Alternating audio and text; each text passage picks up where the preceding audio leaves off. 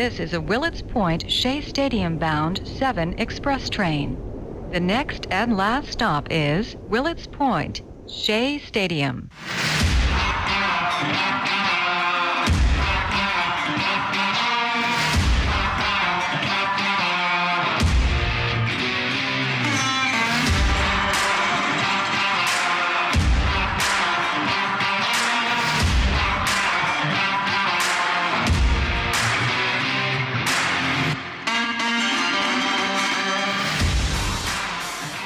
Oh,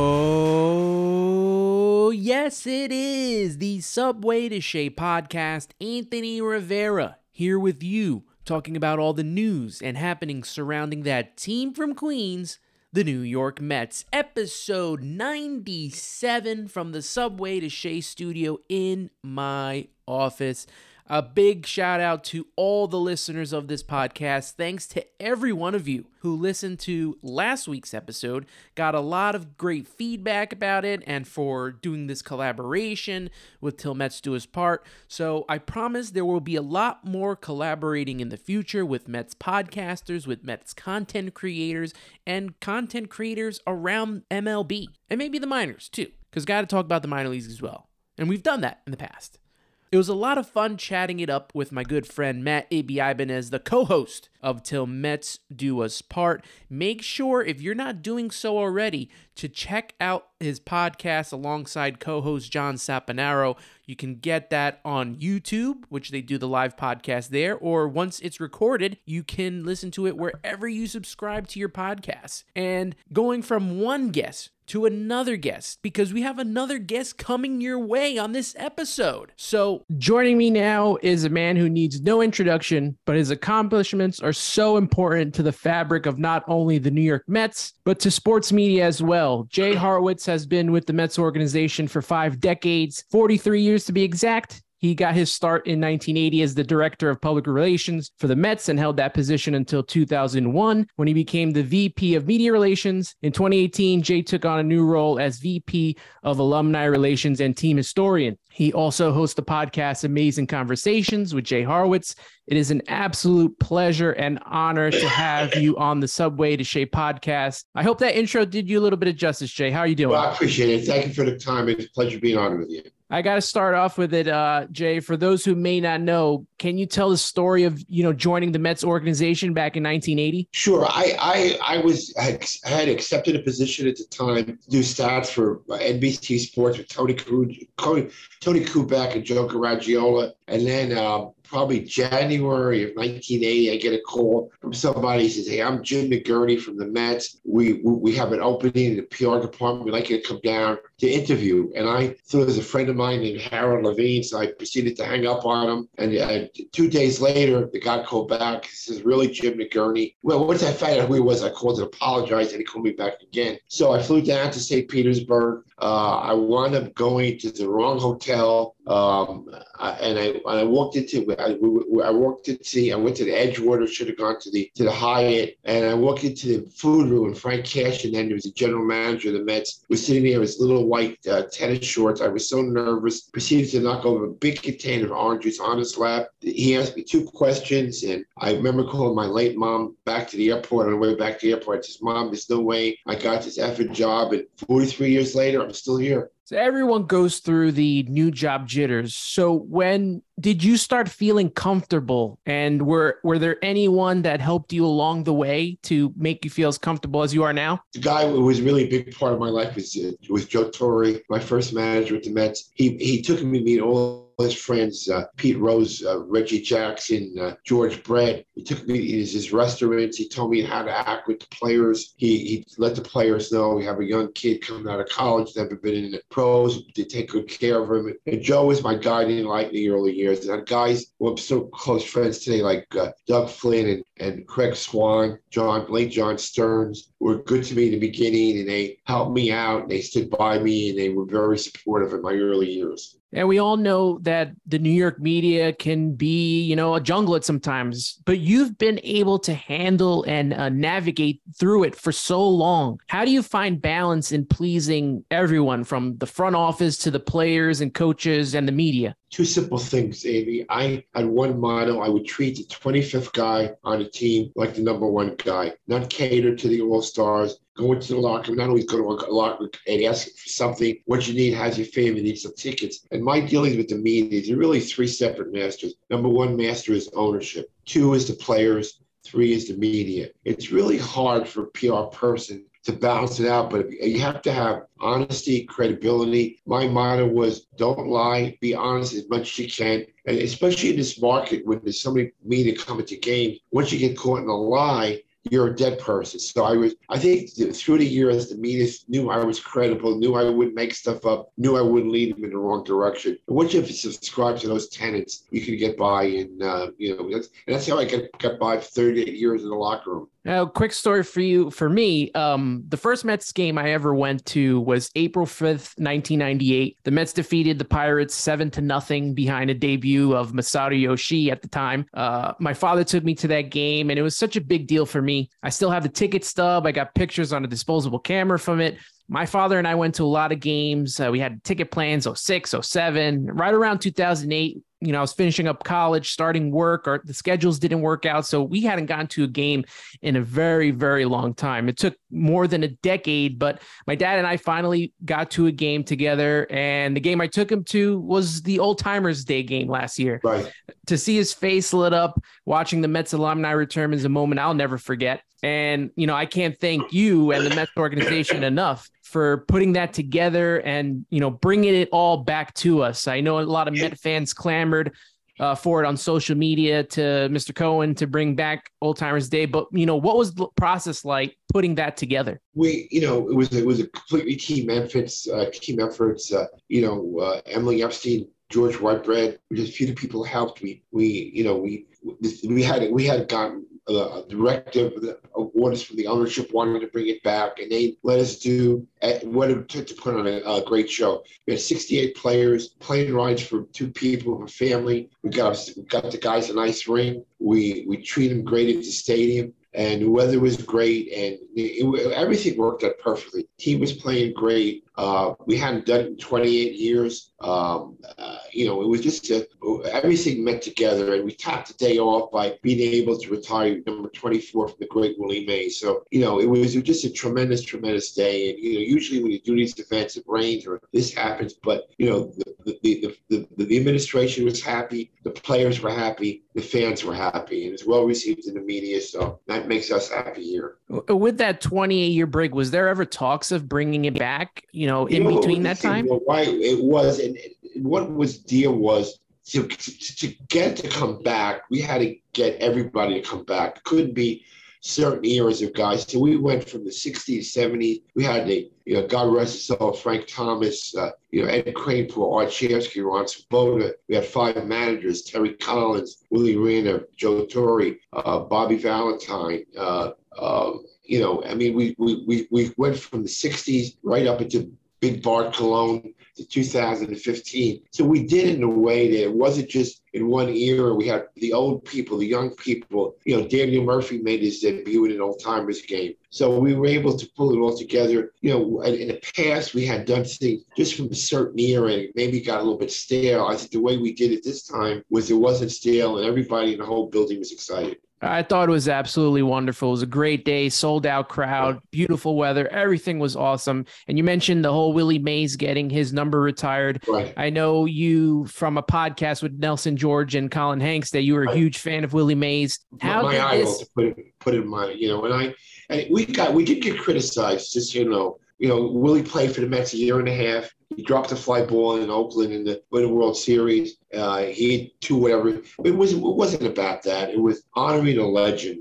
What he meant to baseball. Willie Mays is an American icon, and we went from a pledge when the owner, the Payson, when Willie came over here in May of '72. Joe Payson pledged to him, when you retire, we're going to retire your number. Somehow it fell through the cracks. We was presented to Mr. Cohen what happened, and we rectified. We made good on a promise by a former owner, and Willie was thrilled. I mean, he was absolutely thrilled. It meant a lot to him, and not many players have their numbers retired in 2 different cities. I think at the time, Hank Aaron Willie Mays. I forget the other ones, but I mean, not too many people have that. It was the right thing to do. Yeah, and even the players too that played with him. I interviewed Cleon Jones a couple months ago for his book, and he even mentioned how much Willie Mays was important to me and how much he was pushing to get Willie Mays's number retired. So getting all the players involved was important as well. And it meant a lot. And Cleon Jones told me that even though Willie didn't hit for an average, and he was a big guy in the locker room, he would position the guys in the outfield, talk to the pitchers, be a cheerleader on the bench. So, and Cleon just felt they wouldn't have gone to the World Series in '73 without him.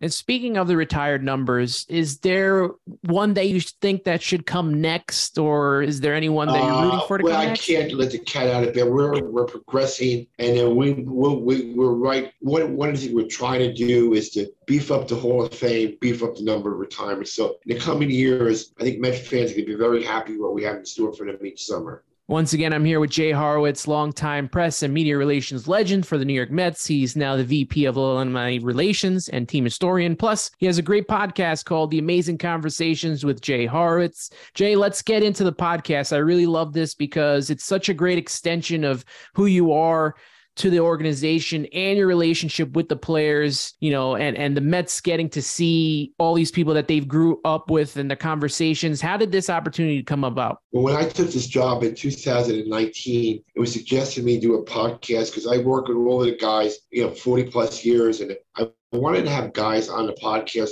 who I had a personal relationship with. When I do the podcast, I don't look at notes. I do it stories. I reminisce. I just had Howard Johnson on. I think it's a drop tomorrow. So we talked with Howard about his relationship with David Wright, how one of my failures as a PR guy, I couldn't get him a commercial with Howard Johnson restaurants. I always come up with a little, story that I can relate to. I never like to make it. I don't like to look down, like to just talk ahead with the guys. Guys like Tuck Wendell and Johnny Franco and Darryl and Doc and Darley and Keith. I tried. I've been there long enough that I always have personal stories that relate to these guys, and that's what I hope to transmit in the podcast. And that's why I love that it's called Amazing Conversations. It's perfect. It's a conversation between friends, colleagues. That's what I want. Yes. It makes it feel more intimate. You get stuff out of the guests that you probably wouldn't get at a regular interview. And when you're doing these podcasts, does it feel like that it's a podcast, or it's just like catching up with friends? I catch up with old friends. Like I said, I don't use any notes. I don't look down. I come up trying to remember a couple of funny stuff that happens in my relationship with the guys. When I did it with Doc, Dwight Gooden, his first game in Houston, he got so nervous he missed the bus. He had to walk to the ballpark. Not many people might not know that. And the fact that Dwight was, 18 wins is, whatever. That's common knowledge. I try to get stuff behind the scenes that the average fan might not know, but because of my relationship with the guys, they would know. I know we have the Mets Hall of Fame by the Jackie Robinson Rotunda. I love going there. Really kind of this unfiltered access that giving to the Mets legends. It's a game changer, and it really helps Mets fans learn and dive into the history of the franchise with the museum, with the podcast. Jay, before I let you go, I have to get into the Mets Hall of Fame class of 2023. Howard Johnson, Al Leiter, Gary Cohen, Howie Rose will be inducted. Also, congratulations to you. You'll be honored with the Mets Hall of Fame Achievement Award. Two-part question. One, what are your thoughts on this class and what they meant to the organization? And what was your reaction to the announcement that you were going to receive this award? Well, I'll put me last. Howie and Gary are great Met fans. They know more about history than I do. They're passionate about the game. And it's great that we're honoring people that maybe don't put it on a uniform, but they carry the message to the Met fans, and they win and die with every loss, and they're great people and great friends. And I'm just glad that we're able to recognize these kind of people for their passion and years of service to the Mets. Howard's selection is long overdue, as it ours. 3-time 30-30 guy. Did everything for the organization, a minor league coach, minor league manager, scout. A great part of the team in the late 90s, in the early 90s, and now for 7 years, one of the leaders of the pitching staff. He pitched in a lot of big games. One game I remember the most is the wild card game in '99 when he 2-hit the Reds in a 5-0 game. He got us as a player. Big time pitcher, great guy. And and Al got the Roberto Clemente Award for his charity work, and Howard lives and dies with the Mets. It's good to have those kind of people who have a passion for your club, in the Hall of Fame. They grew up, Met fans too. I didn't get to see Howard Johnson play, but growing up as a kid, you get to hear, Tom Seaver was the ace during my time, or Doc Gooden, or, Johan Santana, even Jacob deGrom. But for me, it was Al Leiter. And, he stood out so much. 95 wins, 6th all time in Mets history. So just a big part of that whole late 90s run and that 7 years. Piece of trivia. When his son Jack makes it to the major leagues, they could become the first family to have 4 members pitch in the major leagues. He has Mark Leiter, Al, Mark's son Mark, and Al and Jack. So it's pretty interesting stuff. And I said Jack is on the fast pace here, so hopefully he'll be in the majors not too long.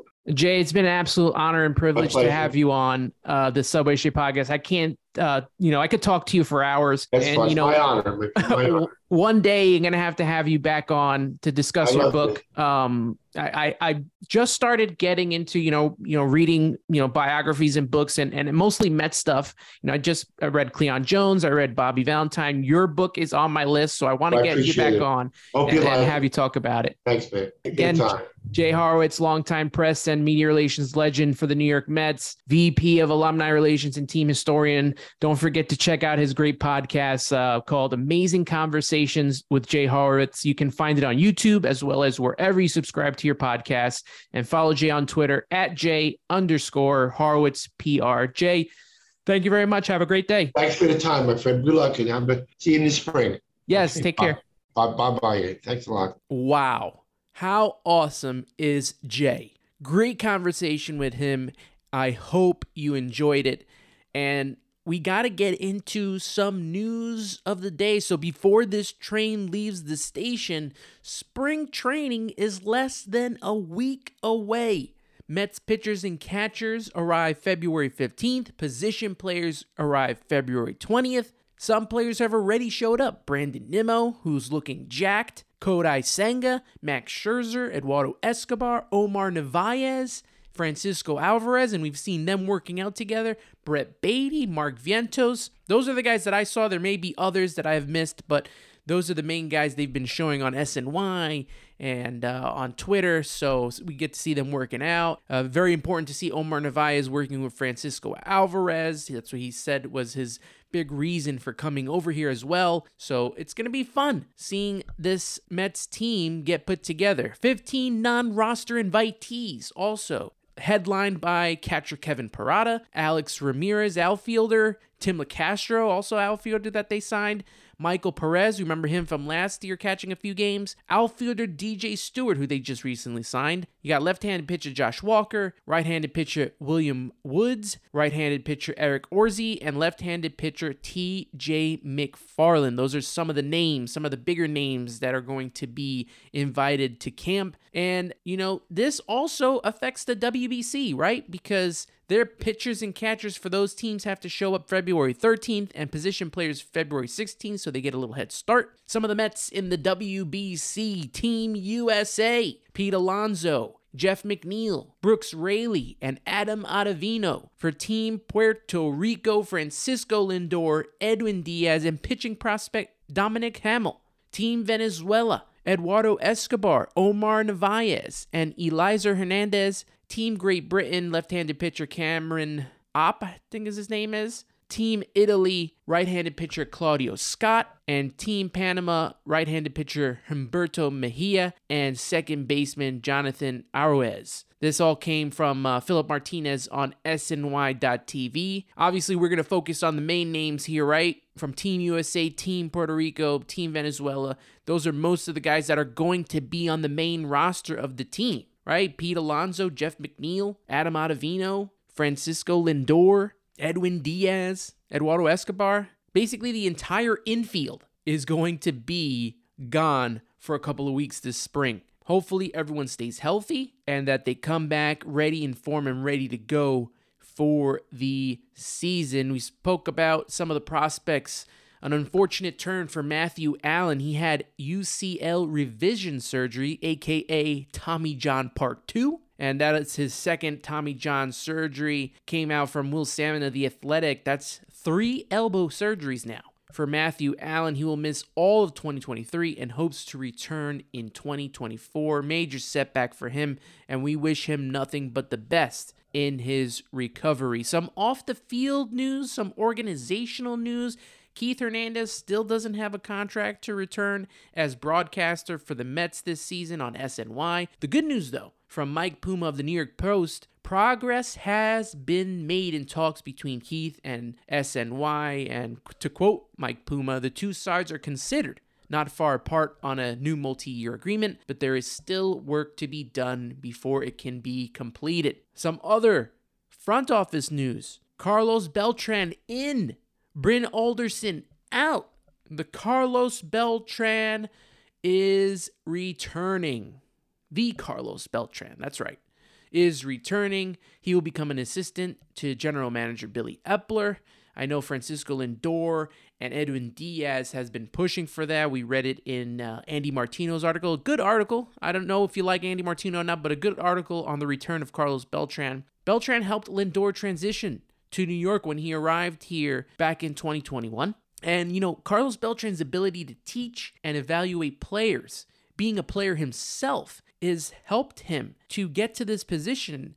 And we know he got fired before he could even manage a game in 2020 for the Mets because of this whole Astros sign stealing scandal. But it's time to move on from that. They did it for Alex Cora. They did it for AJ Hinch. So it's time to move on from that whole situation.